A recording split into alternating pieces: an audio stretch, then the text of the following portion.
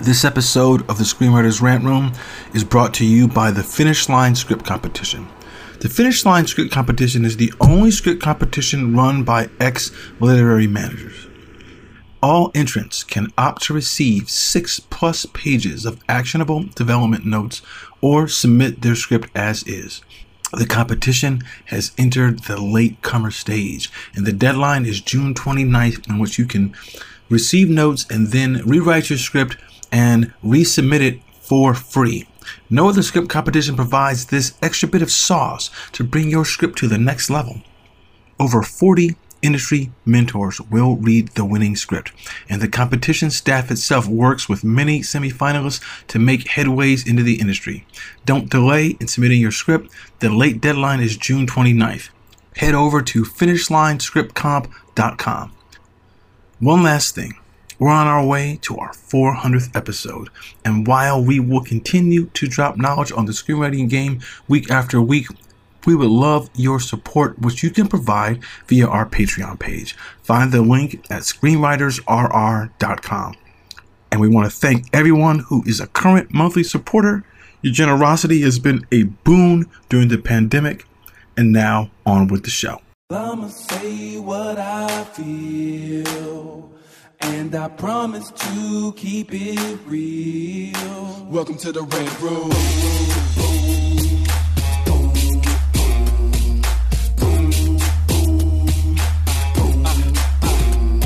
So you wanna be a rider, well you gotta be a rider till your fears are diminishing, the doubts are behind ya.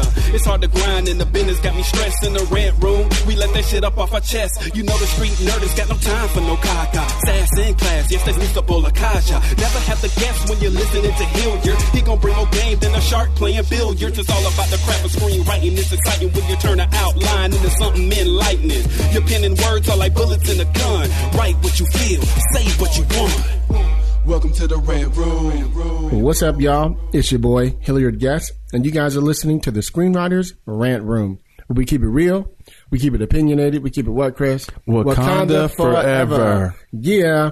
On this show, we discuss entertainment, TV, film, music, culture, but our focus is always screenwriting, stories, craft, and shit like that. You hear his voice, Chris Derrick in the building, got his sunglasses on at night like he cool or something, like it's the 80s. No. I have my eye problems. I feel you. But I'm good.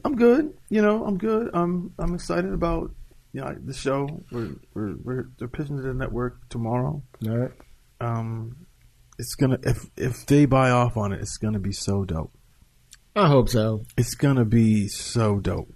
Mm-hmm. I can't even get into any of it, but it's gonna be dope. So that's cool. I'm finishing up. I'm speaking of table reads. I'm now ready to do the table read for my tattoo joint. Really? Yeah. Oh, so dope. I just finished the last scene Friday. So I gotta send that out. I'm gonna get your boy who did the last one to set it up. Maybe we could do it in the conference room. I'm gonna let you have another room. But you know the guy like who did the one in Culver City that I did. Oh, that's right. I'm gonna get that guy to no set it up. This guy at SAG. Good. So there's that. Yeah, it's exciting, at the moment. And then I'm trying to get something else I'm working on, another script. That's going to be cool. I want to direct something. That's my big thing. I want to direct something. I'm going to ask on my show this week because there's 2 slots.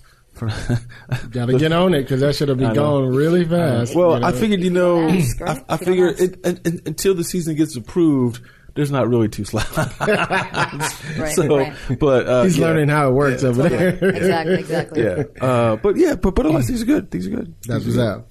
So if you guys are grown, let's go ahead and get to the show. So today we got my girl, big sis, Yvette Vargas, writer, producer, director, freaking entrepreneur, tech guru, pimp, dog. She can run everybody in Hollywood. I see you. What's up, Yvette? How you doing? Welcome to the show. Hello, my man. Love you so much. I cannot even begin to share all of your hyphenates. But as long as you get pimp dog in there somewhere, I'm good. Let's begin with pimp dog. Exactly. But yeah, no, I'm doing well. Just so happy that everything is starting to open up again. Yes. But yeah, super Super busy. I just got a writing assignment. Oh, nice. Yeah, writing a feature actually, because I mostly work with TV. So I'm writing a feature for a production company. It is a hip hop Romeo and Juliet story. Nice. Called Rapping with Shakespeare. So I have been working on that outline. I will be finishing that outline today after this. Nice. And getting that over to the producer. So I'm working on that, and then I have a show set up over at Entertainment One. Nice. Which we packaged and now are just working on the pitch to take that out. Really excited about that. And I've been pitching a couple of other shows, and I've got a couple of bites, so we'll be following up on that. And then I'm also in prep to direct a proof of concept short for a 1 hour series that I developed. So putting that team together. Is that Confession? That's Confessions. Yeah. That's Confessions. Yeah. Yeah. So that's gonna be dope. It's gonna be dope. Awesome. Thank you. And then we got my man Jorge Rivera, writer, producer himself. What's up? What's going down? What's going down? How are you, sir? Welcome to the Terra Dome. Thank you. So happy to be here. It's Indeed. awesome. Yes. I didn't even know all these years I've known Jorge. You never been to this office. I've never had been no to idea. this office. I've heard the fantastic tales regaled on these four walls and seen pictures, but I've never actually been here, so it's awesome. Oh, really? You've never? This is the first time? First time. I did not know. Yeah. That's interesting. That's fascinating. That's hilarious. Well, welcome, man. Thank you, man. Thank you. Good to have you. Thank you. So let's go ahead and jump into the show because we know Jorge is going to have to take off. So today we're going to talk about one of our favorite topics that's hot right now is In the Heights, the movie.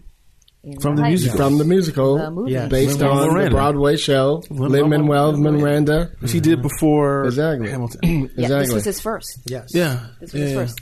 He literally wrote this in It's college. college at Wesleyan. Right. Yeah. One of the things I wanted to ask you, Yvette, was like last week you did a big thing on Clubhouse Yep. regarding this. Let's talk about that right quick. Yes. It was absolutely incredible. We had about 5,000 people go through. What was it? Okay, well, first of all, it was a Clubhouse event, basically celebrating the world premiere of In the Heights, and it was 4 hours. It lasted for 4 hours, so those Clubhouse rooms can go long. Actually, it was a little over 4 hours. We had about 5,000 people go through within that time. And we had the choreographer, we had dancers, we had producers. We had people connected, to Lin from his earlier years. We had people involved in the musical. It was absolutely incredible. The shares. There were Latinx people that crawled out of the woodworks. I love it. To be there. It was heartfelt. There were a lot of tears as well, and a lot of hopes. It was just absolutely phenomenal. I'm still getting DMs about it, and now just a lot of those people just continue to show up in my clubhouse, New Hollywood rooms. So yeah, it was off the charts, incredible. Yeah, I came on for 30, 45 minutes, and you let me speak for a quick second. And one of the things that I was trying to talk about, Jorge, that I wanted to talk to you two about is, for me, this film, to me, should be the Latinx Black Panther. It should be that. We should be supporting it in that way, and that film is full of Afro and Latinx people. We should all be watching this movie. It should have been a $40, $50 million movie, even in Rona right now. You know what I mean? Yeah. If Quiet Place could do it, damn it, we could have done it. Yeah. But go ahead, Jorge. Well, it is that film on film. If you go to see it, it is that film. Right. Whether people showed up at the box office is another thing, but the film is phenomenal. It is such an emotional experience on so many levels. Just to unpack it, the headline, first of all, is first and foremost holy shit, wow, there we are finally on screen. Right. And it's glorious and it's wonderful and it's joyous and it's focused on our joy in the best way. So the big headline is, it is that film. Whether people have gone to see it in the numbers that they should have is another thing. But I want to focus first on how glorious it is, because it's what an unbelievable experience. I probably cried through the majority of it. Absolutely. And I might get a little emotional about it now. Yeah. Just watching it, it's every storyline, every character was someone that I grew up with or knew, or I went through that experience personally, or, you know, I dated, or was my uncle or my cousin, or I worked with, or I, you know, like, I grew up in Jersey City, which is basically, downtown Jersey City is basically the Washington Heights of New Jersey. So, like, you know, that bodega, I've, you know, bought many quarter waters at those bodegas, right? My dad owned a bar around the corner from that bodega, you know, and, you know, that was our story, you know, and, so yeah, what an incredibly beautiful experience. And the music is just so on point. It's just so much to unpack, you know, so many characters, especially like, you know, Nina's character in particular was very poignant for me because I went to an mostly Anglo college, had that same experience of feeling, you know, ostracized or disconnected from my culture, and then having those huge issues of identity and feeling like maybe I've abandoned my culture, and then coming circle to realize that education is what's going to help us sort of push forward.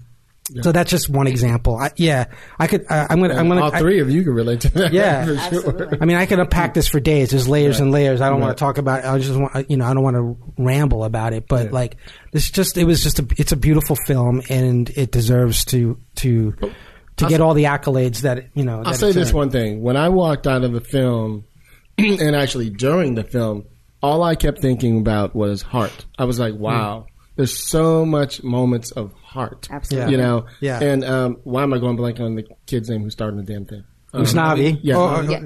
Anthony Ramos. I knew it was Anthony. I couldn't remember. Did Lynn play him in the play? Yes. Yeah, that's Yes. what I thought. Lynn, yes. I don't- In the musical, yeah. I thought it was a smart move that he gave it to him. Yeah. He is so, I hate to use the word likable. He is so, He's charming. that's an charming. even better word. Yeah. That's an even better word. Charming, Yeah. charismatic. I love Yes. him. Yeah. The camera loves him. Yeah. You know, and he plays innocent so good. Absolutely. You know, almost played it like as if he was a virgin. Yeah. You know what I mean? Yeah. I think it's interesting, like him and the guy, his cousin, the younger cousin. Oh, I love that. Sonny. Yes. Sonny, yeah. So there's that dynamic they have in the bodega. That one scene when it's been a month since I don't remember. Except the girl who comes in, like, who's the designer. It's like that whole moment is really like a fascinating kind of exploration of what this. You know, it's interesting to see how people do, you know, like these kind of musicals on screen. How you convert them from a stage show to a piece of cinema. And I think they did a really fascinating job with that. The casting is really, really good. You know, Casting's spot on. phenomenal. You know, Spot on. I mean, like the women who are in the beauty salon are just Yes. amazing, absolutely amazing. It's you know what's interesting is that there's a moments when Jimmy Smith is singing in the thing, and I was kind of like, what does he know how to sing? Yeah. But it's fascinating. I mean, he does. It was good. I'm not saying it's bad, but Yeah. it's just kind of like a shock because you don't expect him You haven't seen that. to You do haven't that seen that, role. right. You know, he's been around for 35 years, Yeah. and he never really plays light stuff. You know, Right. and not that he was Yeah. light. His storyline wasn't light in this, but that was a light moment for him. Right. Which Yeah. Well, I don't think really good. Latinos get to play light very often. We're either narcos or we're like, you know, crossing the border. Bad True, cop. true. Well, you know how it Bad is. cop. Well, yeah. Well, or the devious maid. Totally. You know, Absolutely. But just, you know, on this Jimmy Smith's point is that he probably has never really had the opportunity to sing before, regardless true. of his success. Yeah. Right? Regardless of his success. So Yeah, he probably you know, it ran just- at this. Yeah. Yeah. Exactly. Yeah. Exactly. Yeah. You know, he would he would have been Hey, in a ball Jimmy, and it's chain Lynn. running at Oh, it. I'm in. Yeah. What time is it? I Totally. don't care what it is. I'm in. Yeah. Okay. That's my kid's birthday. Totally. Don't worry about it. Don't worry about it. Exactly. I'd love to just quickly chime in terms of, you know, my experience of seeing it. So I saw it for the first time at a screening on Thursday. A screening on Thursday, Right. and cried just about from the first frame. But also like at unexpected moments. It's like my you know, the abuelita character, the grandmother, Oh my was God, I just love her.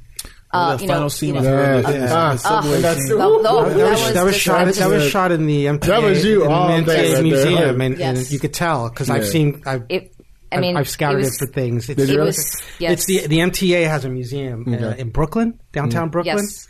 And they have the old cars, and they have the new cars. They have a car from every era, and you could tell it was shot. I could because I've been down there, but because she goes from the modern car, she steps into the old school car, and she's on that subway. I mean, Yes. look again. This is the thing where it's like what movies can do is that ability to jump time in like a blink. And Yes. to do and to take you through her story from when she's Yeah. first coming to, was so I don't know, beautifully done. 60, 70 years there, and it's a fascinating movie in so many ways. It's interesting. It's interesting you say about like this should have been the Black Panther. I just mean as in we all should have got behind. I Black, think it's You're right. You're right. Well, no, BIPOC community period. Yeah, I'm saying. Well, I bring it up because it's interesting you say it because it's like watching the story. This is the thing that's kind of interesting. It's like I was telling someone about like why I like Minari so much. I said, because it's Raising in the Sun, Right. but done with the nuance in for Korean Americans.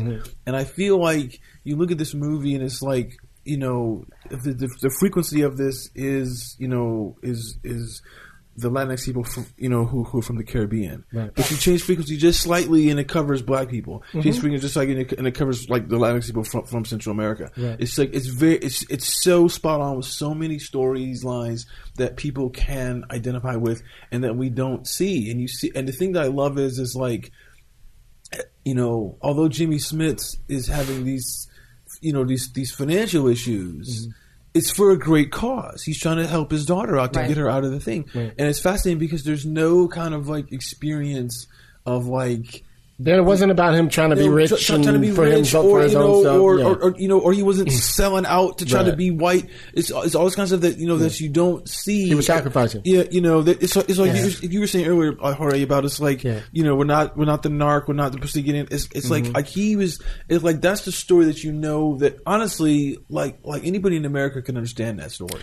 Yeah, well, Absolutely. my dad worked 8 hours a day in a factory and then co-owned a bar with his brother and worked another 8 hours at night and then come home till 3 o'clock, 4 o'clock in the morning to get 4 hours sleep to go back to the factory the next day for 20 years. Wow. So his character is very resonant with me. His character is all about sacrificing himself and his gains in order to have his daughter move forward and be a beacon for the next generation, right? That's why I felt that shit, man. I felt that. I was one of the first kids to go to college in my family, so it was I felt that storyline. You have no idea. That's the thing. It's interesting. Is that scene when she goes to the beauty salon.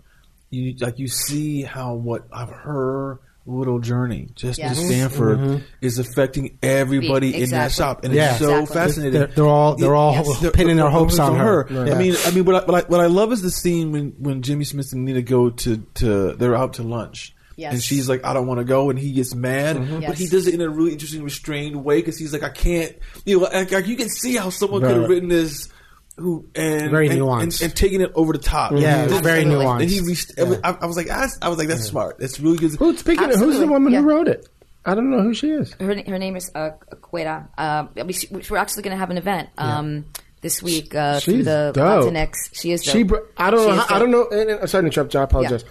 I don't know how much because I've never seen the actual show. I've only heard the musical, which is the reverse of what I had for Hamilton. Yes, correct. I saw the show and listened to the music or whatever. Yeah. No, I think I did the reverse. So when I hear the music, I don't always fully understand the full story for me. Whereas the way Hamilton, for some reason, was more clear. I don't know why. Well, there's also all the Spanglish. Don't forget.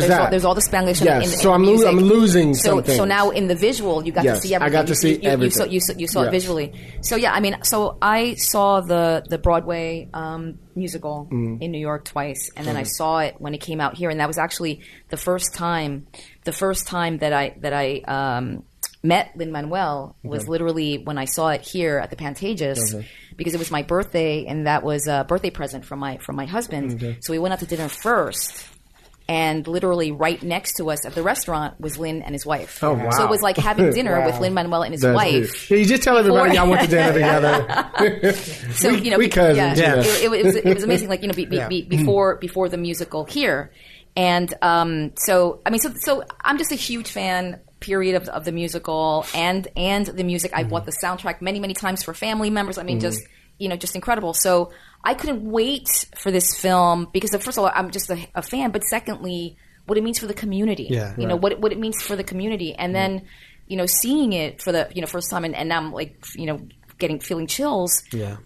Just to see, and I'm from New York, right? From New York, born in the Bronx. It was like seeing my entire childhood. Yes. Okay, seeing my entire childhood. Like Jorge said, every single character was resonant with someone in my life, and it was just so authentic. It was just, this is the way it is. Matter of fact, this is just the way that it is. And then these are the stories, right? This is the story of the film with these people who are who they are, and these were real people, and it was so beautiful to actually see ourselves, especially the Caribbean Latinx community that really doesn't get to see themselves because as you guys are well aware, in terms of the U.S., the Mexican population is the largest population. So when I would say most of the time when we see any Latinx content, it's usually through a Mexican American lens, which is again totally fine, which is great. But this in particular was more Caribbean Latinx, which we really don't get to see that kind of representation. Here's what's interesting too about the Caribbean play on that is, if we do see Caribbean stuff, it's usually Cuban, right? Yes. And I don't think there was a Cuban character. No, Abuelita was. Abuelita, she was. But it's interesting to see that because you're right, because it's like the Puerto Rican, the guys from the Dominican Republic, and it's like, here's the thing that's interesting to me that I want to ask you guys. Is that which I find fascinating about the movie, which in the story they're telling is, so you have these Puerto Ricans there who are, they are American citizens. Yes. But they're not considered American citizens because, that's a particularly interesting thing growing up as a kid, how many times people told me to go back to my own country. Yeah, see, and I'm like, I find that fascinating. Motherfucker, like, I'm like, what are you talking about? Yeah. Exactly. I'm like, your family came here as immigrants and they had to come, like, had to get naturalized. My family's been citizens. West Side Story's whole premise is based on Yeah. So, that's an interesting thing. Yeah. Because I know it's something that I felt because it's there's that there's always the nuance of your individual culture, right? So I'm watching the movie and when Nina comes back and that story she tells about how she's accused of theft, Yes. was so, and she didn't say anything. Yeah, it was so interesting to me because and this is the nuance that you have to think about when you're writing stuff like this. Is okay, like you said, Livette. This is different. It's really a different like play if you're Mexican, right? And you've come here that way, as opposed to being Puerto Rican, because you're not.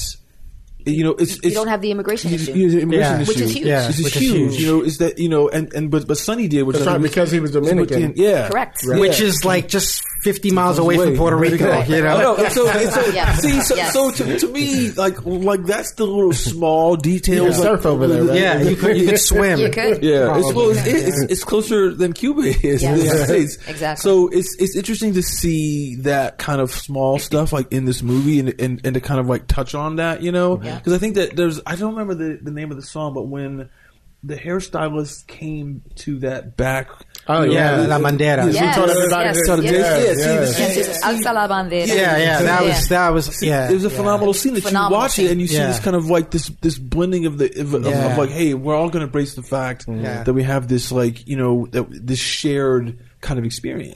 So what the electricity went on. Yes. We are who we are. No, exactly. And also what I loved about that particular scene, I mean, there's so many things that I love about that particular scene and that whole dance number, but what it means, and it started with a flamenco dancer, which I thought was so poignant because that's where it started, right? The colonization from Spain. Yeah. And it started there, and that was like the torch being handed off, and then it's like, okay, so now this is the Latinidad, the diaspora. Right. And through dance, there was a connection there, but so much more. I mean, it's the culture and everything. And it's like, although we have our individual flags, we're still together. Right. You know, Yes. we're still together, and that message is something that in the Latinx community we need to shout.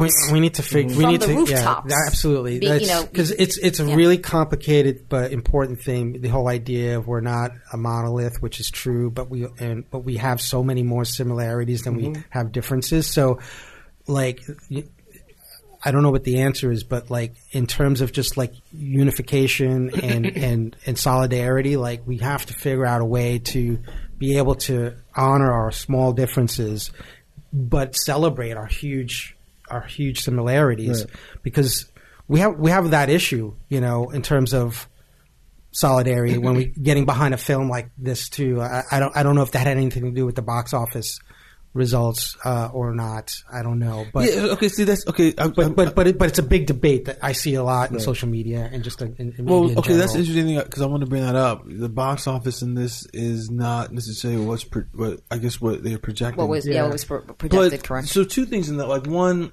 I'm wondering what the box office numbers are here in the West Coast, like compared to the East Coast. You know, because to your point.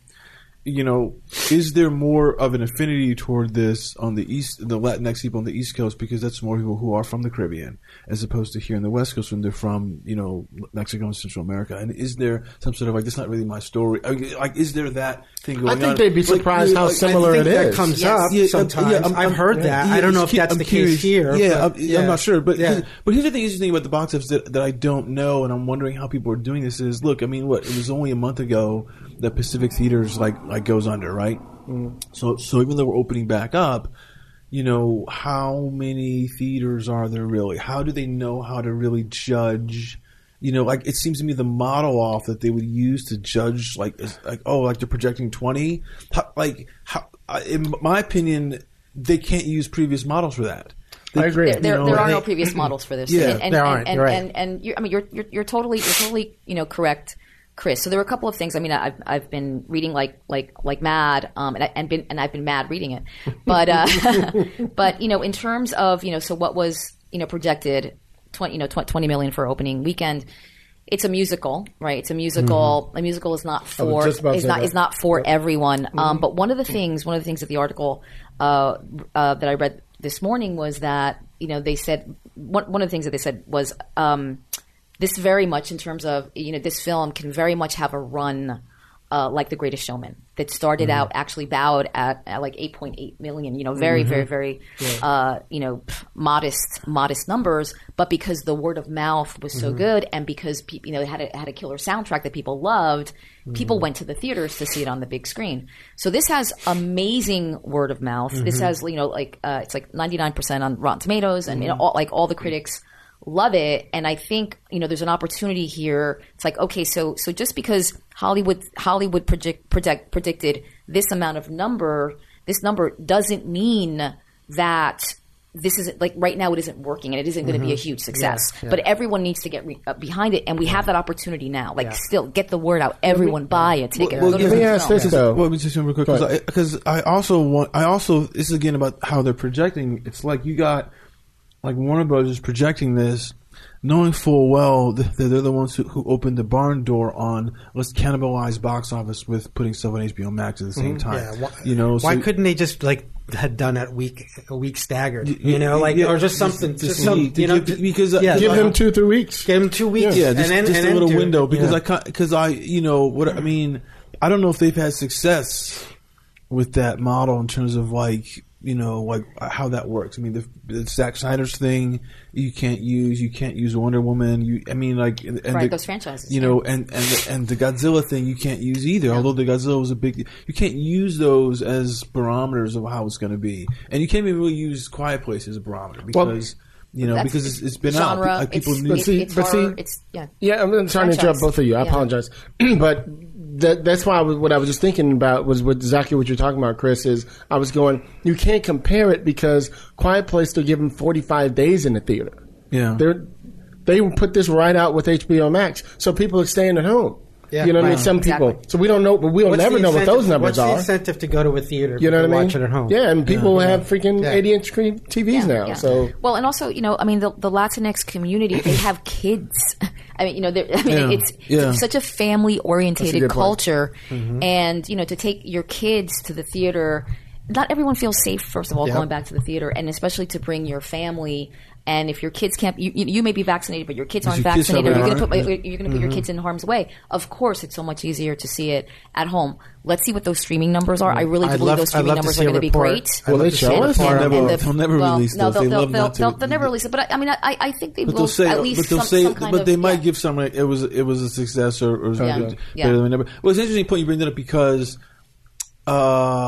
You have kids. You don't want to bring them because of the vaccination. You have the issue with the fact that, again, it's like, how do you project when it's like, the economy is not great for a lot of people still. Absolutely. And especially this particular area. So there's like a huge. I mean, there's just like the a lot of factors. There's factors that I feel like I don't know. Yeah, I mean, it's not $9.99 to go to the theater anymore. And also I said to myself, well, like why wasn't it released last weekend on Memorial Day weekend? Because I don't think anything was released that weekend. Well, Quiet Place was, right? But this is great. This is great counter programming to Quiet Place. If you don't want to see the horror, then come see this. Why didn't it come out Cinco de Mayo? Is it because that's more Mexican? Or no, well, I mean, that was earlier. It was earlier that was on May. That was May. I mean, things are a bit safer now. But we didn't know. That's right. But one of the things that I was actually thinking about, because the film originally was later in June. It was supposed to be originally like 2 weeks from this particular weekend. That's when it was originally slated. But then with vaccination numbers increasing, Warner Brothers moved it up 2 weeks until to this weekend. And I've actually been thinking about that. Like, I think they should have waited. Quite frankly, to tell you Warner the truth. Brothers be fucking up left, right, and center. It's just everything they be doing. I think they should have waited. But at the same time, it does. The film is sensational. It is. It's amazing. Sensational on every single level. Yeah. Everyone can relate to this. Regardless of your heritage, of your background. There is something here for everyone. And so it really is sensational. So the content is great. The word of mouth is, again, over the top. The critics, now it's just a matter of keeping the word out, keeping the pressure so that people go and see it. Because it's going to have a long run. It potentially can have a long run, but people need to keep going to the theater, and it really can pick up steam. So that's basically what I'm going to be focused on is getting that word out. Just buy a damn ticket. Buy a damn ticket. Right. No, I mean, this is the guy who did Crazy Rich Asians, right? Same guy? Yeah.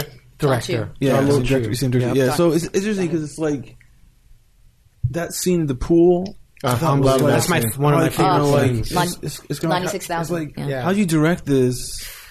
Because they had to do that like in a week or two. I mean, there's no way. No, it wasn't. I had the choreographer on my Clubhouse. Really? They did that. They did it in like 3 to 4 days. Wow, which was insane. Because it's crazy. Because it's like they're on water, but they're not on water, and you kind of wonder like how fast they could get shots because they're on water. I don't know. I thought it was really. I mean, there's a lot that's really really good about the movie. The timing was crazy. The timing is amazing. Yeah. There's so much about just like from the point of view of like if you are a writer, if you're a filmmaker, there's a lot to be looked at. Because, the thing about a movie like this, what I love is, because it's not a franchise movie, it doesn't have like these kind of like, like pre-programmed aesthetics into the film. And so like the director, he's able to really like design something.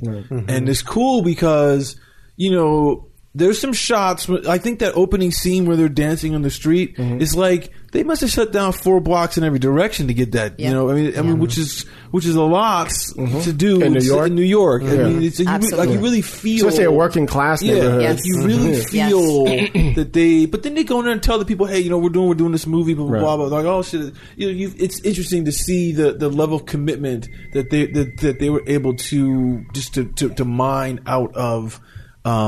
Because this not like let's throw money at this problem kind of thing. You know, like there's not this unlimited budget. I don't know. It's a fascinating movie.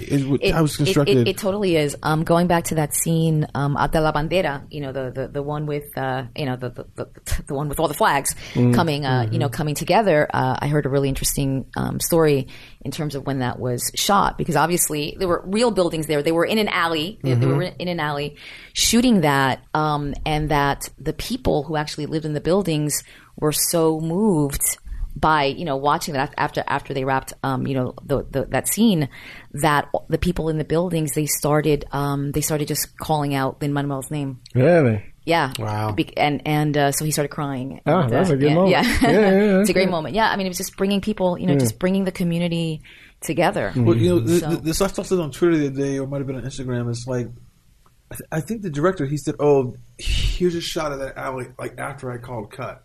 Oh, really? And they're still dancing. Fully in the moment. Yeah. And he's like, well, I got to wait now to this dance so I can hit reset because he can't say, let's go again real fast. Yeah, he knew I think the quote was he knew he was catching magic when that happened, because it just kept going. I love that. Yeah. That's dope. We were talking, Chris, yesterday about our favorite scene was, first of all, let's talk about Benny. Oh my God. Corey. Oh my God. Yeah. He was phenomenal. And to see him shine this way. Oh my God. I forgot. To see I him didn't dance. realize. Yeah. I think I heard he came from Broadway, so I didn't remember, but I had no idea. Wow. I had no idea. He reminded me of Leslie Odom in a way. His voice has a similar, but beautiful quality. I met him at Cannes, by the way. did you? Oh my God. He's amazing. And now I'm like, okay, I'm writing something for him. He's dope. Well, you know, it's interesting because, like, I saw him he was the lead in the 24 reboot a couple years ago. Right. And I thought that they didn't know how to write that to service him right. You know? Absolutely not. And I was kind of like, in watching that show, I was like, okay, there's something about this guy that's cool, but something's not working. I couldn't figure out what it was till like 2 episodes later when it's like, oh, now they're down the hood. So now I see why they fucked this up. But I see him in this, and you kind of see a different level of, again, charisma on screen, like the magnetism. His screen presence is really high. And the boy can sing. The boy can sing and dance. Yes. I mean, that scene when he's on the phone and she comes in and sees him. And Benny on the phone, dispatch. Yeah. It's like, I was That like, shit was dope. he's really good. Yeah. I mean, it's weird because it's like I mean, to a certain degree, I feel like, okay, I get why he's in these greatest in it, but I'm kind of like, oh, like he needed more.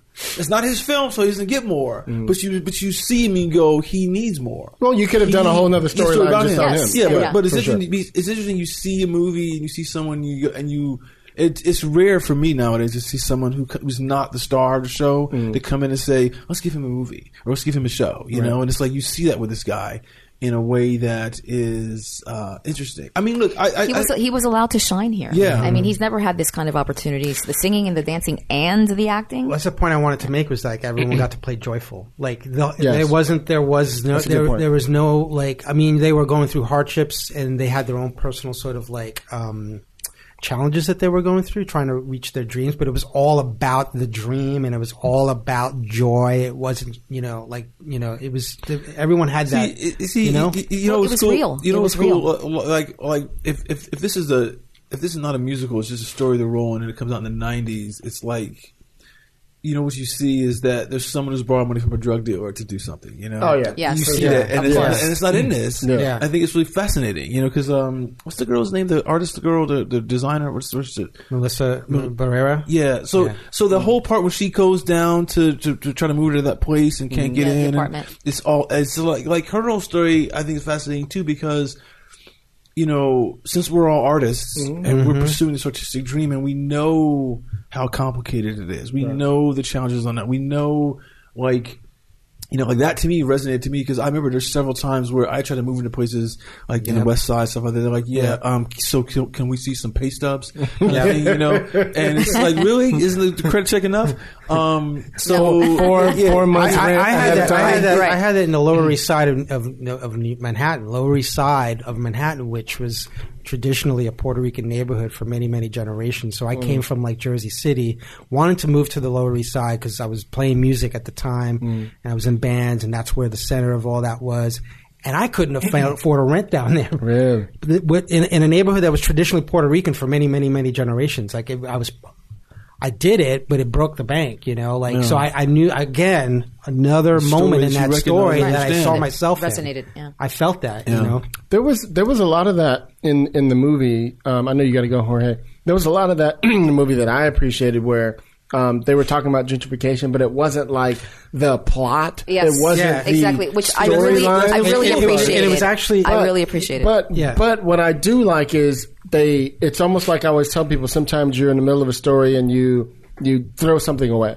Like it's part of something, but it's not everything, right? Yes. So, for example, you're talking about the 3 ladies in the beauty salon. They moved to, where'd they go, to the Bronx? They went to the Bronx, Grand Concourse. Yeah. They got priced out. They got priced out. But they were making the perfect example. Like, we're still here. Yes. You know, we may not be in the neighborhood, but you jump on the train every day. What the problem? You know what I mean? Yeah. It's one stop away or whatever it is. I don't know what it was. Yeah. But it was a really good point. No, go ahead. Piggybacking off of that, another interesting angle on the gentrification issue that I noticed was that, first of all, we never saw the invaders, right? We never saw them. Correct. We talked about them. Well, there was the guy who bought. Yeah, who bought. Right. There was the guy that bought the cleaners. Yes. Okay, he was the one and only. But here's the thing that I thought was really interesting was there was at least 2 characters with their eye on leaving.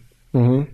And having and struggling with the guilt of that choice, because especially with Usnavi, like he was like feeling really guilty, like he had this dream of going back to Dominican, but his leaving was going to contribute to the disintegration of that neighborhood. Right. And his cousin Sonny was way on top of that. He was like really feeling that.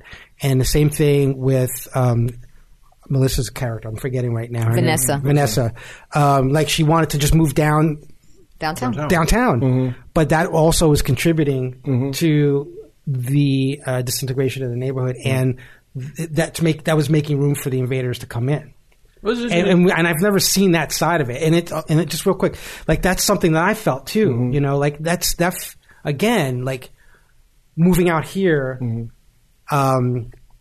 which I never regret that decision. It's been one of the best things I've ever done in my life, especially professionally. But I miss my community. Like we have it, Yvette and you guys. Like we recreate that here with many of the things that we do.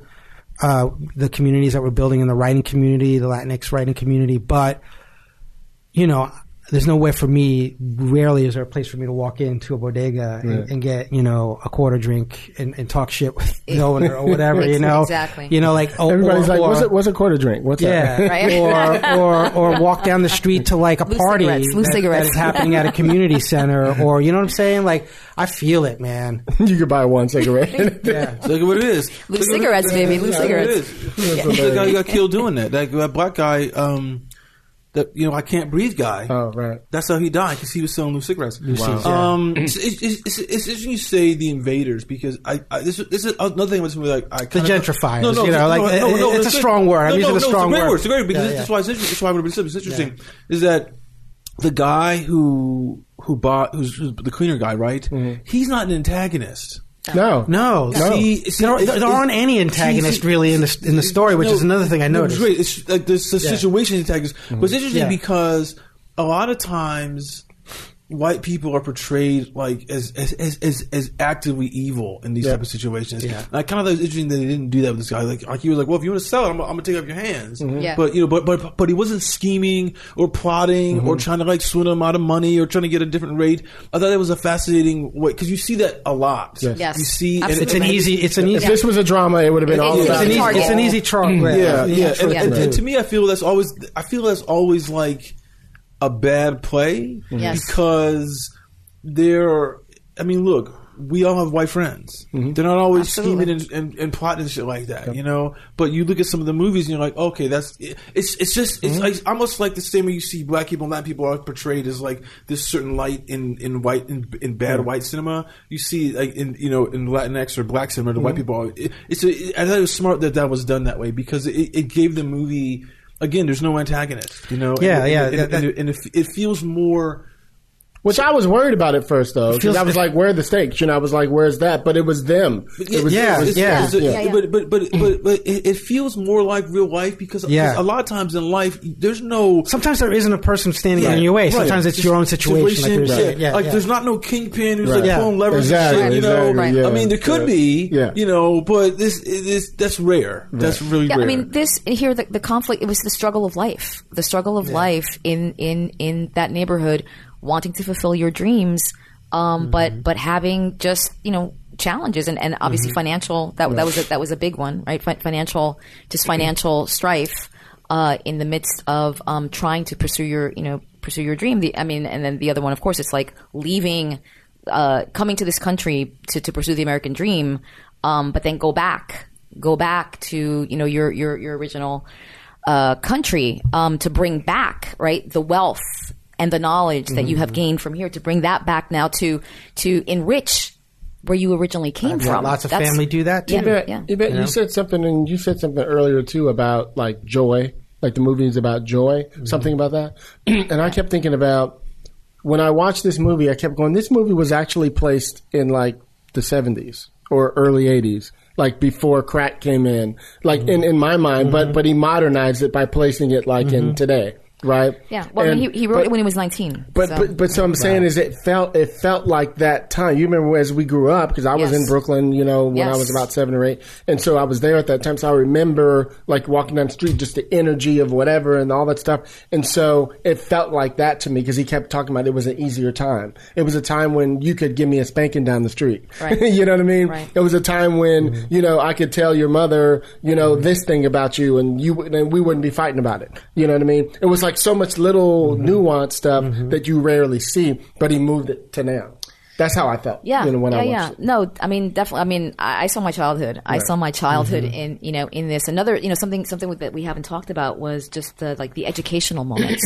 That whole, when he was, when listing off the fate, exactly, the heroic women with the kids, exactly. It's like our heroines, our heroines. That was great. That was and then she added 2 more. Yes, exactly. The Supreme Court justice. Yeah. I mean, I'm pretty sure he's Puerto Rican. I might be wrong. Juno Diaz is he Puerto Rican writer? Not sure. Juno Diaz he might be Dominican. I'm not sure. Yeah, but he writes a lot of stories. I think he's Puerto Rican, but he writes a lot of stories that kind of like traverse the same kind of ground of like, there's like they come from Puerto Rico, but now they're in New York City and they're trying to like struggle and figure out what it is. And it's very kind of high end drama, and it's interesting to see a story. Look, it's a musical, so it's not going to be like so. Like the dark side of life is not going to really show up in here. Like, and even there was some tragic moment, it wouldn't be like so dark. But it's interesting to see how you kind of like this. Well, it's like the place of the story, just because of the time. Like the place of the story is, where's it sitting and where's it living, so that it kind of can work with to be a timeless message in terms of like what the experience is. Because I'm sure this kind of experience feels the same to someone who's in Washington Heights today as someone who was 10 years ago, someone who was 20 years ago, someone who was 30 years ago. So I feel like he's like, okay, how do I take something that's going to cross probably 2 generations, but still make it feel like it means something that someone's going to watch it right now. I mean, it's interesting. Kind of like balancing act that he's got to walk. Because the one thing that that people do too much to set time is they'll take some popular song, that's like some pop song and pop it there. Like, hey, if you're gonna play, to set it back. Like, it doesn't really move the story forward. But it just brings people back emotionally because they remember that song. Yeah, but it'd be like if you're driving down the road and there's Earth, Wind and Fire on, this late 70s, Yeah. So this doesn't have anything like that, which is cool. So it's timeless. Yeah, it encapsulates you in it timeless. The spirit of the film, the story that's being told. Yeah. Hey, Jorge, I got to get running. I was about to say, I know you got to go. Thank you. Can you Can you tell everybody your Twitter, where to find you? Yeah. I mean, Twitter's the best place. Rivera G3000. It's RIVERAG 30000. Awesome.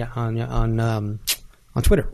Awesome. You on IG and anything else? Or? No. Okay. I'm not a big IG. I'm an old dog, man. I'm old fashioned. You can find me on Facebook too, but I'm more active on Twitter than anything else. Thank you for having me, guys. Man, I got to run. Thank you for coming. We appreciate it. Yeah. We'll just keep going. The big thing is go out and see it multiple times. Go buy a ticket, even if you're not going to show up in the theater. And tell everyone to go see it. Tell everyone. Social media, blast it. Watch it on HBO Max if you can't get to the theater. But even so, buy a ticket. Yeah, all that stuff. I got to run because I got to make a meeting. But thank you for having me. Appreciate you coming all the way over here, dude. Okay. Love you too, buddy. Bye, honey. Great to see you. All right. The other thing I was going to ask, since you've seen the musical, Yvette, yes, compared to the movie, and I know you kind of can't. We're talking about the visual things that you're able to do. Yes. How different is the play? From the movie, is it still about all those different themes that we saw? It is, but the adaptation there are some there were some significant differences. Okay. Essentially it's the same story, right. But well, first of all, I have to say that rarely do in my experience have I seen a film that actually was equal or surpassed the musical, right. and for me, this film surpassed even the musical. It was. I just think it's spectacular, spectacular. So in terms of a couple of differences in the film. First of all, Nina's mother was alive. Oh, really? Yeah, Nina's mother was alive in the musical. So I thought that was an interesting choice. There's only so many characters in a film that you can have, right? There's only so many characters. So well, you have the archetypes, and then eventually, correct. Who else do you need? Exactly, you're repeating the archetypes at that point. So her mother was not in it. The father was just much more strict, he was just much more strict. Jimmy's character? Yes, exactly. Okay, exactly. Jimmy's character in the musical was much more strict, and and he was just outraged when basically she dropped out of school. Right. So there was a whole healing process there for him coming around to the fact that she just didn't want to be in Stanford anymore, and she does not go back to Stanford in the musical. Oh, okay. Yeah. So that was different. Abuelita, she's the one who purchased the lottery ticket. But that was a good twist in the end. That was a good twist. I like that. It was a great scene. But in the musical, actually, she's alive. Well, she gives the ticket to Usnavi. So he already, he has the ticket, and that's when he decides with that money is that he's going to go to the Dominican Republic. Oh, so that was handled very differently. So it wasn't like, I'm sorry to interrupt it. So it wasn't like at the end of the movie they did it. No, interesting. No. Yeah. But see, okay, because this is interesting, right? This is an interesting discussion to have in terms of the writing about how you adapt something to screen. And it's kind of you need. It's kind of you need the third act twist, right? Yes, absolutely. And it's and I feel when Vanessa wants to stay, I'm not sure if that's the same in the movie as in the stage production. Because she picks up that guy's his job rag for the graffiti, and she says that thing up, which is fascinating. But that was not in the musical. See, it's interesting because it's that was smart. If the story ends kind of on that kind of note, it's kind of they're still really better than what they are before you know what I'm saying. But the fact that you get that he gets that money at the end, and then she shows up right when he gets it, right? Isn't that what it is? So it's kind of we'll give spoilers or whatever. But it's but that's a great scene because he's got that secret to hold. He's not gonna tell her, right. But they still have that moment, that really romantic moment. It's interesting about how you gotta design something different for the screen than what you would have to for the stage. Right. Is Sonny in the musical? Absolutely, yeah. Sonny in the same type of role. Absolutely, yes, he is. Yes, Sonny De La Vega, his nephew. Yeah, that role was the same. And the grandmother still, she still dies. Abuelita still dies in the musical, but it's after the high point, where he has the money. He basically has the money, but with that money is how he's going to go to the Dominican Republic. Okay. In the musical. So there were definitely a few key differences. But I think in terms of the adaptation for the cinema, it was just magnificent. It was just magnificent. And and it's interesting because as you both know, though, I'm always someone that like looks at franchises, the expansion of how you can tell continue a story. Who wouldn't want to spend more time with these people, right? Like there's so many other stories that can be told. Right. Within that world and within those characters, which I just think is fascinating, and intriguing, and so who is now the new matriarch of that, of that neighborhood?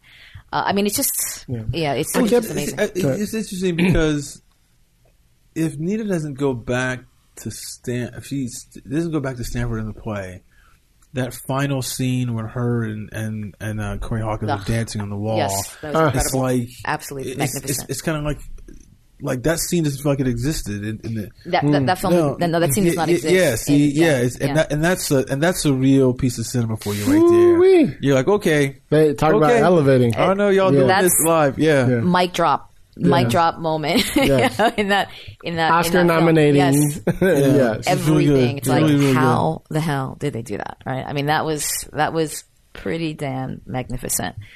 We've never seen anything like that. No. We have never. Especially with the bridge and the background. Yeah. Fucking trains are going by. I was like, wow, that art department is off the chain. Yeah, exactly. And when they get to the top, when they get to the top of the, the building and they step right at the top and then like the birds fly out. Right. Oh my God. It's just, it's well done. It's just incredible. And even there's like one point where like they're dancing, we're looking at the sky and there's even like a plane. Right. Yes. Yes. In the sky. Yes. It was it was so good. Yeah. There's so many moments in there that I was like, actually, it made me want to be on the stage again. And I don't get that, but I only get it from musicals. It's weird. Whenever I see a musical, that's the only time that you could be on the stage. Yeah, and I kept, the more I watched Corey, the more I wanted to play that role. Yes. I was like, man, that would be a dope ass role. He just had fun. Magnificent. Oh my God. No, he did. You could tell. He was in his element. Probably. And yeah, look, now he'll get more of those opportunities. Right. But let's face it, even those kinds of narratives, they're far and few between, right? In terms of musicals, period, to this level. Well, true, but I still feel like, again, I'm not sure what he did before that 24 reboot did. I'm not sure what it was. Was he in Boys in the Hood and all that stuff, or was that was after? No, that was that. It was Boys in the Hood. No. He's not that old. He's not that old. No, exactly. I thought that was him. He was not. He's like the generation after from those guys. Because he's 30 maybe, right? Yeah. So Corey Hawkins. But it's interesting because like I said, it's like you see him and I realize that it's like, and I haven't seen him in anything since Straight Outta Compton. That's what I meant. Straight Outta Compton. Oh yeah, okay, yes. Yeah, well, I said Boys in the Hood. Because he played Dr. Dre in that. Right. Well, it's interesting because it's like, okay, so after Straight Outta Compton, he, that's how he gets the shot to do 24. Mm-hmm. Because 24 didn't do well, it's like, well, what's he been in since then? Like a high profile project, Yeah, no, exactly. And it's interesting to see, this was he was in Black Klansman. That's what I was going to say, and that's when I met him at Cannes. But after the screening of Black Klansman. Right, I see where you're going. No, he's not the star. He's low down the parole on that. Yeah. And this is the thing that that's going to give him that uptick swing in his career that that he deserves and he deserves and needs at this moment. Yeah, absolutely. Yeah. He's currently in Berlin shooting something. But he works. Yeah. Now he's going to work. He was going to work more. He was like magnificent in this. I think people were blown away by his talent, and no one knew. Mm-hmm. No one knew. I was thinking about something you said earlier, Chris, about when you don't have a lead role. It was something you were talking about, and I started thinking about like David from Hamilton. Now he's getting like all these roles and stuff, and Huge. Starring in movies and TV shows and stuff. Even commercials. I see him in commercials. That's him. He's got the potential to do that for me. Yeah, Totally. Yeah. He totally does. I mean, it's one of those things that's fascinating to me. How people's careers like spin out of a successful film. Because I remember, like, or I guess it was last Christmas. I was looking at this was interesting, right? Okay, so we all know that Rita Moreno won the best supporting Oscar for West Side Story. Yes. But the guy who plays her brother, right, in that movie, He no. He was Maria's brother. Yeah, Maria's brother. He won as well. Yeah. No, well, he didn't win, but he was nominated. Bernardo. No, I think he won.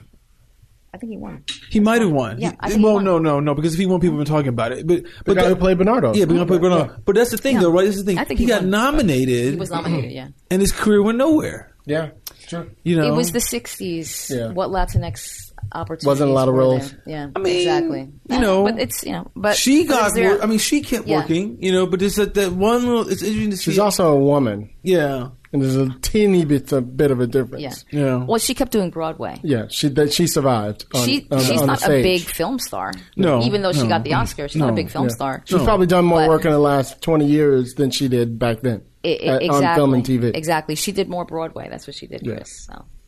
No, but I mean, I like think he did as well. Well, I mean, he did. I mean, I remember looking up. I mean, like he did a couple movies, a few things, stuff like that. But and she actually did a lot of TV. She did a lot of TV in the '70s and '80s. You know, I just interesting to see, so I bring this up because I'm curious to see who's going to spin out of this and really Anthony have, Ramos. Oh my God! Anthony Ramos. No, Yeah. I mean, just for many reasons. First of all, the talent off the charts. Because I bought his pop album that he did Yeah. like 2 years ago. Whatever, it's off the chain. It's off the chain, and he's dropping. Now he has a new album coming out. Does he really? Yeah, Okay. new album coming out. So that put that on your playlist. Smart. Exactly. So off the charts, singing, dancing, acting, and God knows what else. But just undeniable talent. That's Undeniable one thing. talent. That's one thing I noticed, and I know we all study this, we all direct and stuff. Mm-hmm. I didn't feel like anybody was acting. That's hard to do, especially It's you so have a lot of natural. people who come from theater. We're used to being a little bigger. They all were just, for me, So you know, natural. Yeah. just playing. You know what I mean? I never felt like anybody was doing too much or Yeah. whatever. Like we were talking about Jimmy Smits. You don't expect to see Jimmy being, like you said, so subtle, but he was so subtle because everybody else was. Yeah. Well, but You know what I mean? But here's the interesting about that, right? You know, because something was happening on our show that we were talking about that I think a rising producers thought the actor had made a choice that everyone was happy with, and they were like, "Oh, the actor." I was like, "No, that's a directing choice. The director kind of failed the director failed to direct the actress. That's why you got something that you're not happy with, Yeah. and the blame. I realize it's like as much as people have done television stuff like that, they haven't done the process of work with an actor to figure out, Right. like, hey, let's figure out who this character is. Mm-hmm. And I think it's interesting to see what you're talking about because, you know, one of those things where it's like you cast people who are two shades away from who they really are, you know, and then it's not acting for them, and because it's just being you, and you're just saying lines. And I think that's where this movie like really excels in a way, like you said, it doesn't feel like it's acting because they understand what these characters are supposed to do and be and think and feel. And I feel like almost for everybody in it, they all can kind of like focus on understand what Vanessa's story is because obviously all artists who have struggles, you know, and then it kind of spins off of that. It's interesting to see, but I feel what's his name, the director, like John, is it John Chu? Is that his name, John Chu? You know, like he did a similar job where he got people to feel realistic when he did Crazy Rich Asians. You know, because even as much as like Awkwafina was like a little over the top in that, she wasn't like outrageously over the top where she could have been, you know. And I thought that, I mean, it's a testament to his ability to kind of like work with the actors and have a clear vision about this is how I want this to be. This is how I want you to behave, you know. And it's just it's a skill that he's, you know, it's this director skills, but that's your job. Get the great performance out of the people.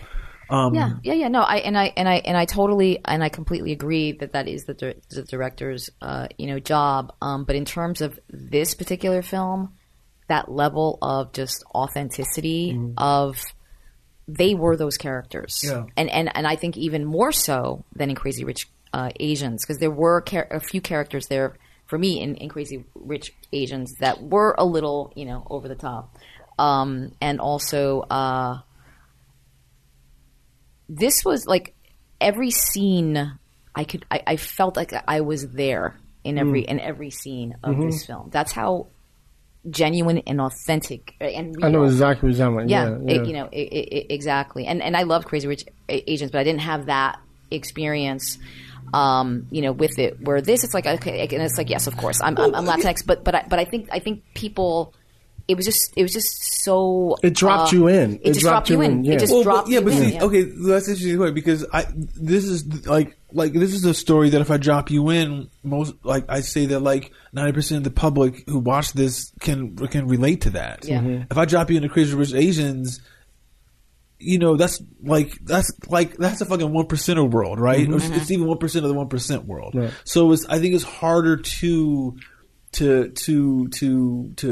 feel grounded in that story. And just look at the title. It's like Crazy Rich Asians. It's like these people are supposed to be a little, like over the top. You're expecting that. They're supposed to be absurd to a certain degree because Yeah. that's how people who they view the first world problems of people as what the fuck but they blow out of proportion, right? Because it's such a distortion from their perceived reality. Yeah. And then the moments in that movie, this is where I think where John is a good director. I mean, where you see how did he get this movie? Do we know? From Crazy Rich Asians.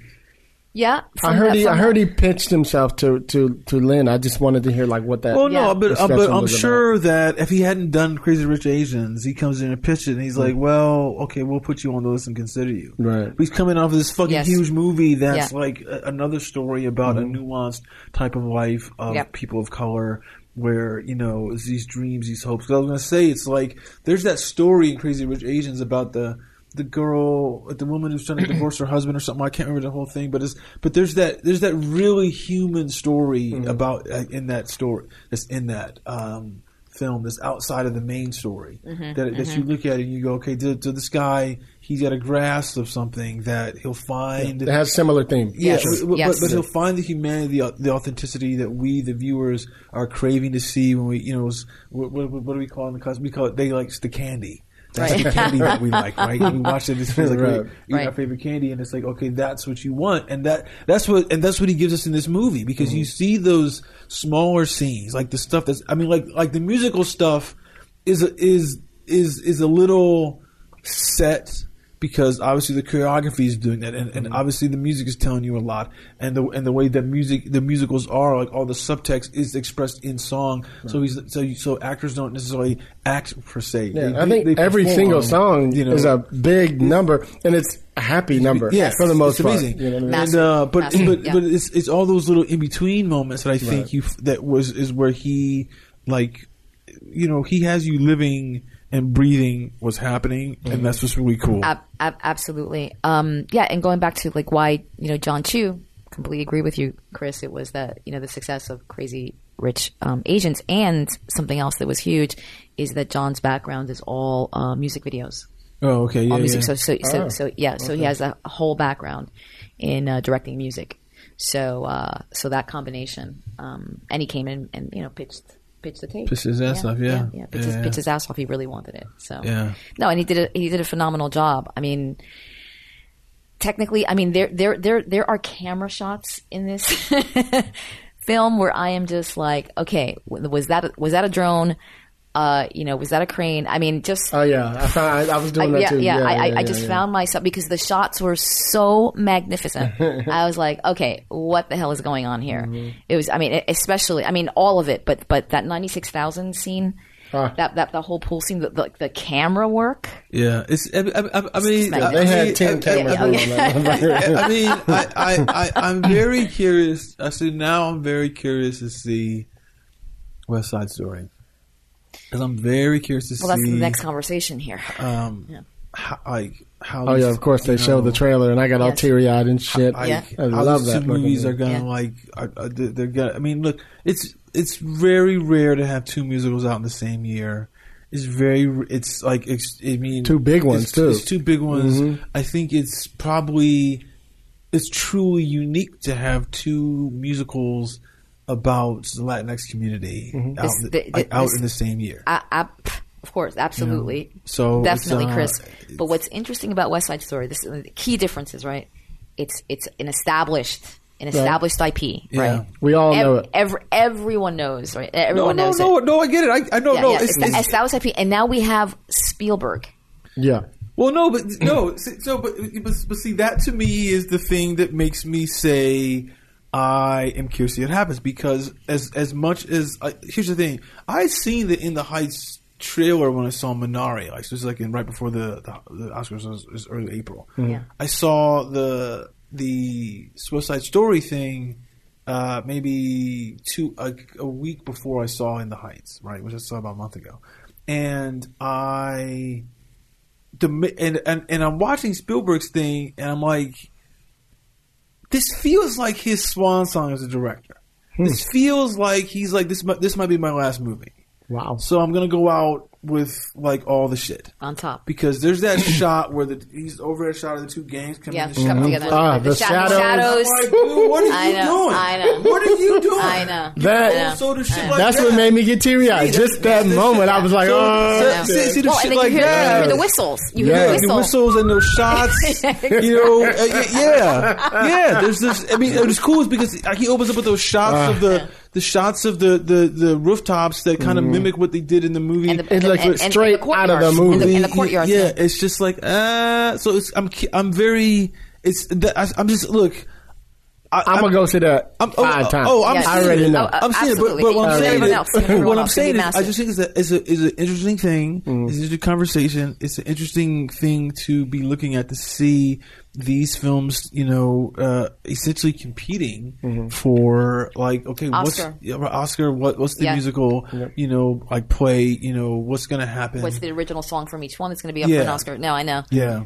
So it's interesting. It's very interesting. Right. John Chu over Steven Spielberg in terms of best director, right? I mean, so it's gonna be really. It's gonna be tight. It's gonna be tight. I mean, we saw it with I disagree with this choice, but the Academy didn't. When Argo came out, and Ben Affleck beat Spielberg for I can't remember what the movie was, but I was kind of like, really, because Argo was good, but. Really? So but I think the great point you're making is it's original IP, and it's original IP. Everyone knows it. It's it won the Oscar. No. I'm talking about In the Heights. Is like the difference is that it's original IP. I'm sorry. It's this original story. This is not. Right. I mean, it's an adaptation. An adaptation of a but it wasn't Hamilton. Right. It wasn't Hamilton. Well, yeah. And at the time, I mean, look what he was doing with rap and Broadway. And it's not even that much rap in this one. No. He figured that out later. He figured that out. But here's the thing that's interesting, right? So again, when I saw the trailer for this, I didn't know this was Lynn's work. I didn't know anything about this when I saw the trailer. But I think he's in the trailer for a moment. Yeah, and I was like. And I said, are you acting in this? Or did you write it? Because his voice as a songwriter is so specific to me. Absolutely. Like in this and what he did in Hamilton, I was like, oh, you hear the cadences and everything like that is the same. And it's interesting. I mean, to do this as like a senior thesis kind of shows his genius. Absolutely, there's no question. No certainly question. shows his genius. It's just so sophisticated. I mean, even though he brings it to a level for that's for the masses. He really brings it down to a level for everyone. But it's just genius. It is. I mean, those rhymes. It's just. It's funny because some rappers are like, oh, he's not even the great. What they fail to realize is. to be able to talk to the masses in rap is a different technique. Completely different It's technique. a different technique. And for you to still be bobbing your head to it, yeah. Well, it's a different but technique. see, And the stories that he's telling. well, that okay. He's storytelling the entire time. Yeah. That's the thing. See, if you listen to rap music, you have to be really in tune to what's going on when that song came out to get all the nuance of what the slang is trying to say, and you got to be able to like put together these kind of like jumps and like metaphors and and logic and yeah. stuff like that.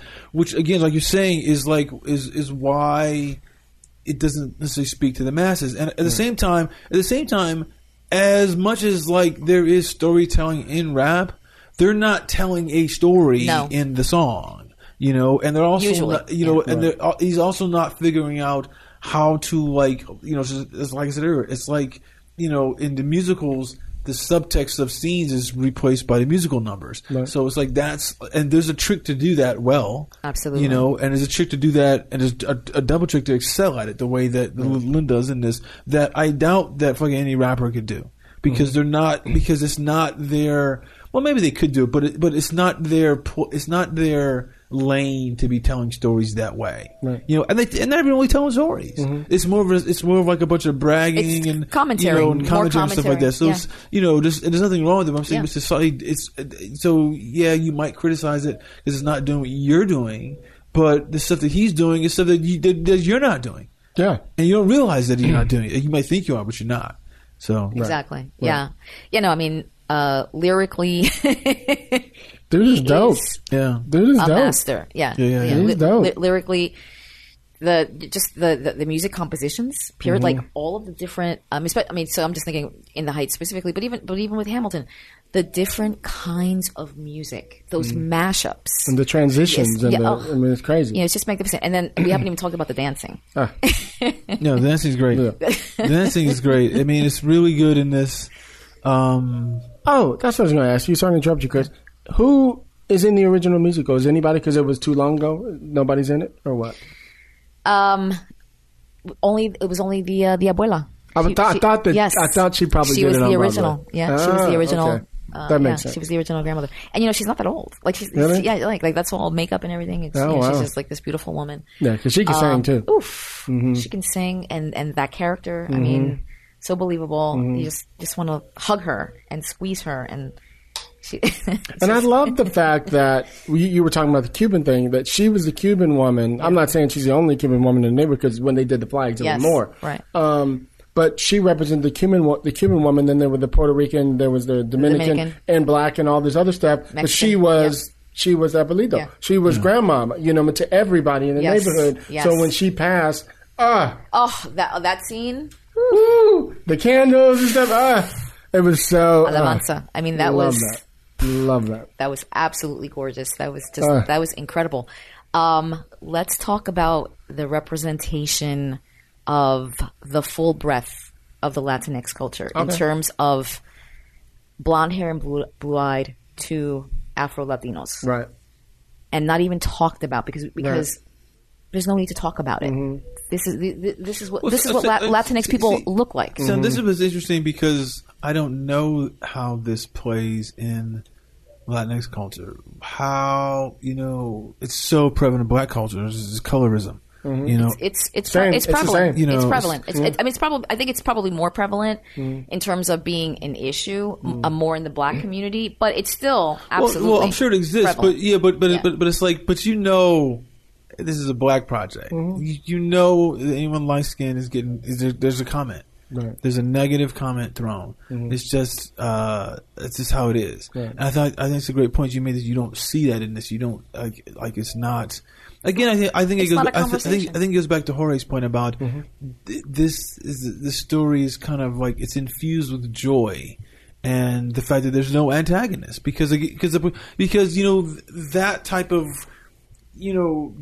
scene construction would be like that person who's there's an antagonist in that scene, you know, and there's not really in that. There's no one like that. There's conflict in every scene. Well, it's interesting you say that because I was seeing some stuff on Twitter yesterday where there's a lot of Latinx actors talking about like, oh well, this person is actually Latinx, but they always play black characters. You don't even know that they're Latinx or whatever. Blah blah blah blah. So there's a lot of that going on because even Nina, who you're talking about, when you first meet her, you're like, is she like I can't quite, you know, she literally can pass. If she wanted to, with her hair straight and blonde and blah, blah, blah. Yeah. And then as soon as she went and got her hair done and let it be curly again, you're like, oh, now I see she got the sister in her too. Yeah. You know what I mean? Yeah. And so that's one thing I love, but I kept going, who the fuck is she? I've never seen her before. And she was amazing. She is incredible. Number one, she's drop dead gorgeous. Drop dead gorgeous. She could act her tail off and she could sing her tits, she could dance. I was like, who is she? You know what I mean? She was an unknown. Gorgeous. She's gorgeous. Totally gorgeous. And I her laying in the pool, just, I was like, what, girl? I was like, maybe I should cross over to the other side. Yeah, exactly. There you go. Yeah, and I believe she's Dominican. I think that's either Puerto Rican or Dominican. Mm-hmm. One or the other.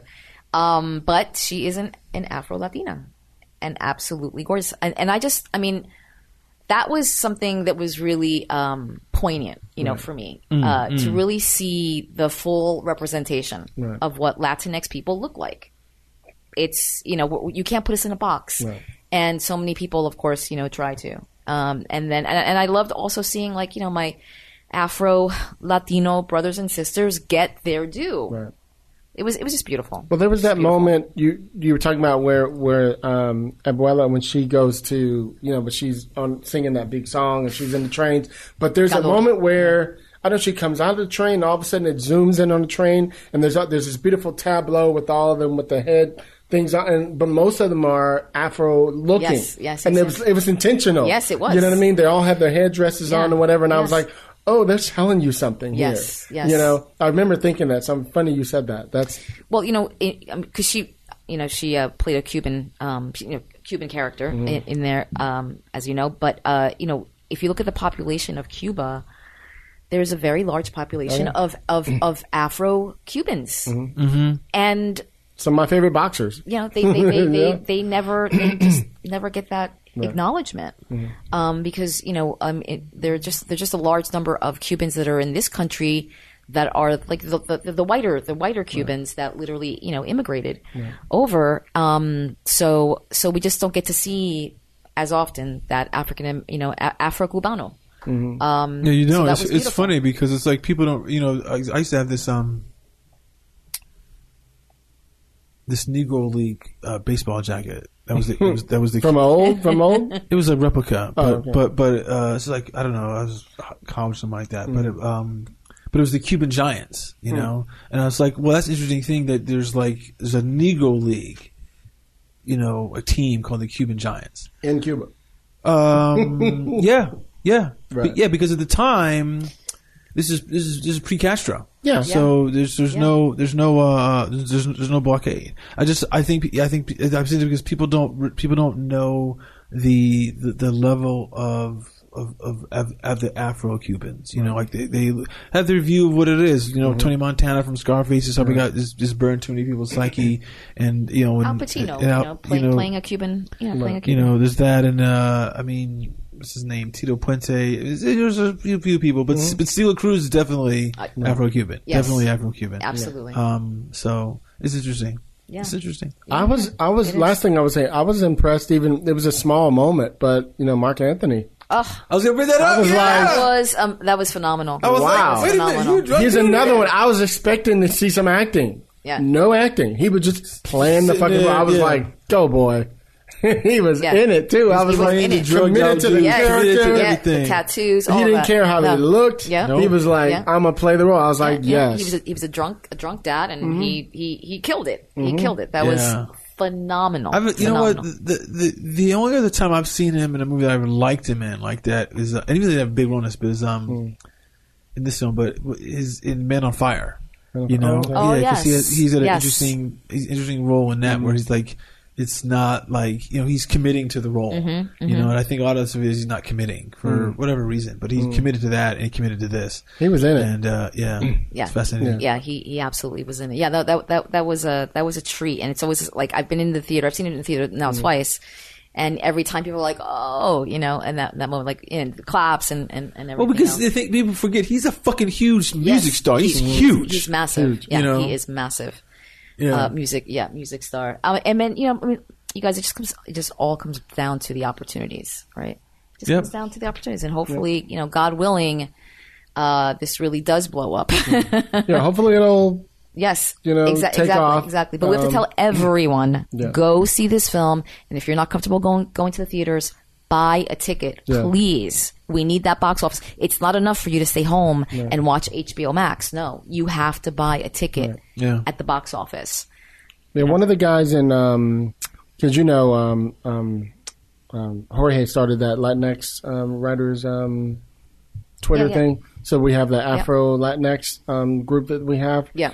And one of the guys, Henry, put out a post that he bought like a bunch of tickets for some theaters for tonight. So he's like, even if you can't go, just so like everybody put in $20, you know what I mean? And then he did it in like an hour. Yep. You know, he raised enough money to buy this whole theater and stuff. So it's like, it's possible. Those things are important. It's totally possible. Yeah. I'm actually in the process of I want to do something for kids. I want to buy like a theater for kids. Well, let me know. I'll donate. Yeah. Okay, beautiful. Chris said he'll donate too. Okay, beautiful. I don't have any money. I'm broke. You know I'm broke. You know I'm extra broke. Hilarious.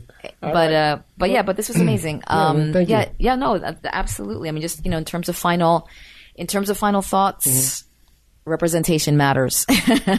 Speak on it. Seeing yourself authentically matters. Being able to tell our own stories matters. Right. And this film represents all of that and more in front and behind the camera where it matters. Right. And it shows on screen, and it really is just a sensational film. Everyone needs to see this. Everyone will see themselves. It's a story about family and community. Everyone will see themselves in this, and at the same time, you will be supporting opportunities to see other stories like this, perhaps from a different walk of life from you, but it's still universal. I'm glad you said that because we always say that we're not a monolith, but in their eyes, we are. Yes. So you got, if you're Mexican, you know, from Guatemala, you know, Central America, whatever, Belize, they don't realize it. So if you support this, it helps your film. It helps your TV show. Yes. You know what I mean? Look at it from that point of view, just to keep it simple. Fuck it.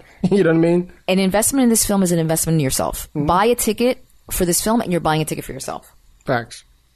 Yeah. You're good? Totally agree. Yeah. Absolutely. Where you at, Yvette? Where can people find you? I know you got 200 hashtags. Yeah. 200 hashtags. Well, okay, so a couple of things just in terms of IG. I mean, IG is really my favorite traditional social media platform. And that's Vargas Girl. I'm at Vargas Girl 23. I'm also on Twitter at just at Vargas Girl. But really, my main platform these days is Clubhouse. Mm. I founded a club there called New Hollywood. And New Hollywood is now. New Hollywood is us. We talk about all of this every single week. You want to go get some game? Come tune in. Exactly. Come tune in. We meet on Wednesdays at 12 p.m. Pacific Standard Time. And the club has really made impact. We were nominated for 3 Clubby Awards, which is crazy. I know, which is totally crazy. So the Clubby Awards, that's their first awards for Clubhouse. And so my New Hollywood Club is up for Most Inspiring Room. And the voting ends tomorrow night, I think at midnight. So and the winners will be announced on Tuesday. So please everyone to vote. You can just go right to my IG at Vargas Girl 23, and you'll see the link right on my IG page. But yeah, so my club New Hollywood is nominated for Most Inspiring Room. And then this is kind of funny, but I personally am nominated for most likely to be the next Clubhouse icon. Insane. And then best speaking voice. But really, like the New Hollywood win, like that to me is just, first of all, the nomination is a nomination for the community and everything that we're up to and everything that we stand for, believe in New Hollywood, and a win would be a win for the community, and anything that would sheds light on what we're up to, I'm all for it. So that's why I'm advocating for it. Dope. Where you at, Chris Derrick? Twitter and Instagram, unauthorized CBD. There you go. And I'm your host, Hilliard Guest. You guys can find me on Twitter at Hilliard Guest. You guys can follow the show, Screenwriters RR on Twitter. Any questions, Screenwriters Rant Room. I can't speak straight. Screenwritersrantroom@gmail.com. Please go on iTunes, Stitcher, Apple Podcasts, Spotify, whatever you guys listen to. Please give us a 5-star review. We need that for the metrics. Keep building the show. What else we got, Chris? You can support the show on our Patreon link, which you can find at screenwritersrr.com. It's on the homepage. That's still the old site design. We haven't had a chance to do the new site design. Just because I've been at work. You ain't got no job. You ain't doing nothing. But you can support the show. If you support enough people, we can hire an outside designer. So support the show at screenwritersrr.com. Indeed. And then hopefully we'll hear from Lisa soon and get her back in here. She's scared of the Rona, so she don't want to come down. It's cool. All good. Hey, everybody has their thing. Yes, exactly. And Rona is not gone. Okay, Rona's not dead. So it's never going to die. Yeah, exactly. So, what are you going to do? Be afraid for the rest of your life? It's never going to die. Exactly. Yeah. Anyway, so you guys know how we do it on the Rant Room here. On the show, we keep it real. We keep it opinionated. Join in with us, Yvette. And we keep it what, everybody? Wakanda forever. Peace, y'all. I'ma say what I feel, and I promise to keep it real. Welcome to the Rant Room.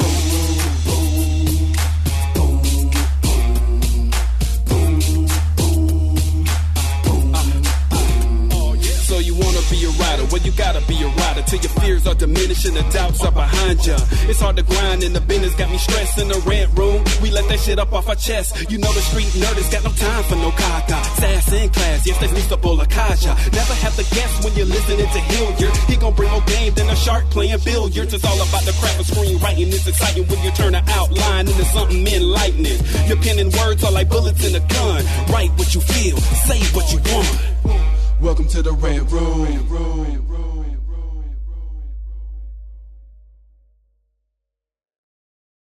This episode of the Screenwriters Rant Room is brought to you by the Tyrota Finish Line Social Impact Script Competition. It's back for a second year in a row. The competition will again celebrate film and television scripts that seek to raise awareness and inspire change regarding urgent issues with critical relevance across our society now, such as racial, gender, or economic inequality, climate change, drug addiction, the broken foster care system, gun violence, and much more. The competition especially encourages submissions from historically underrepresented writers. The Tyrota Finish Line Script Competition runs from January 18th through June 10th. Please go to Film Freeway and learn how to submit your script.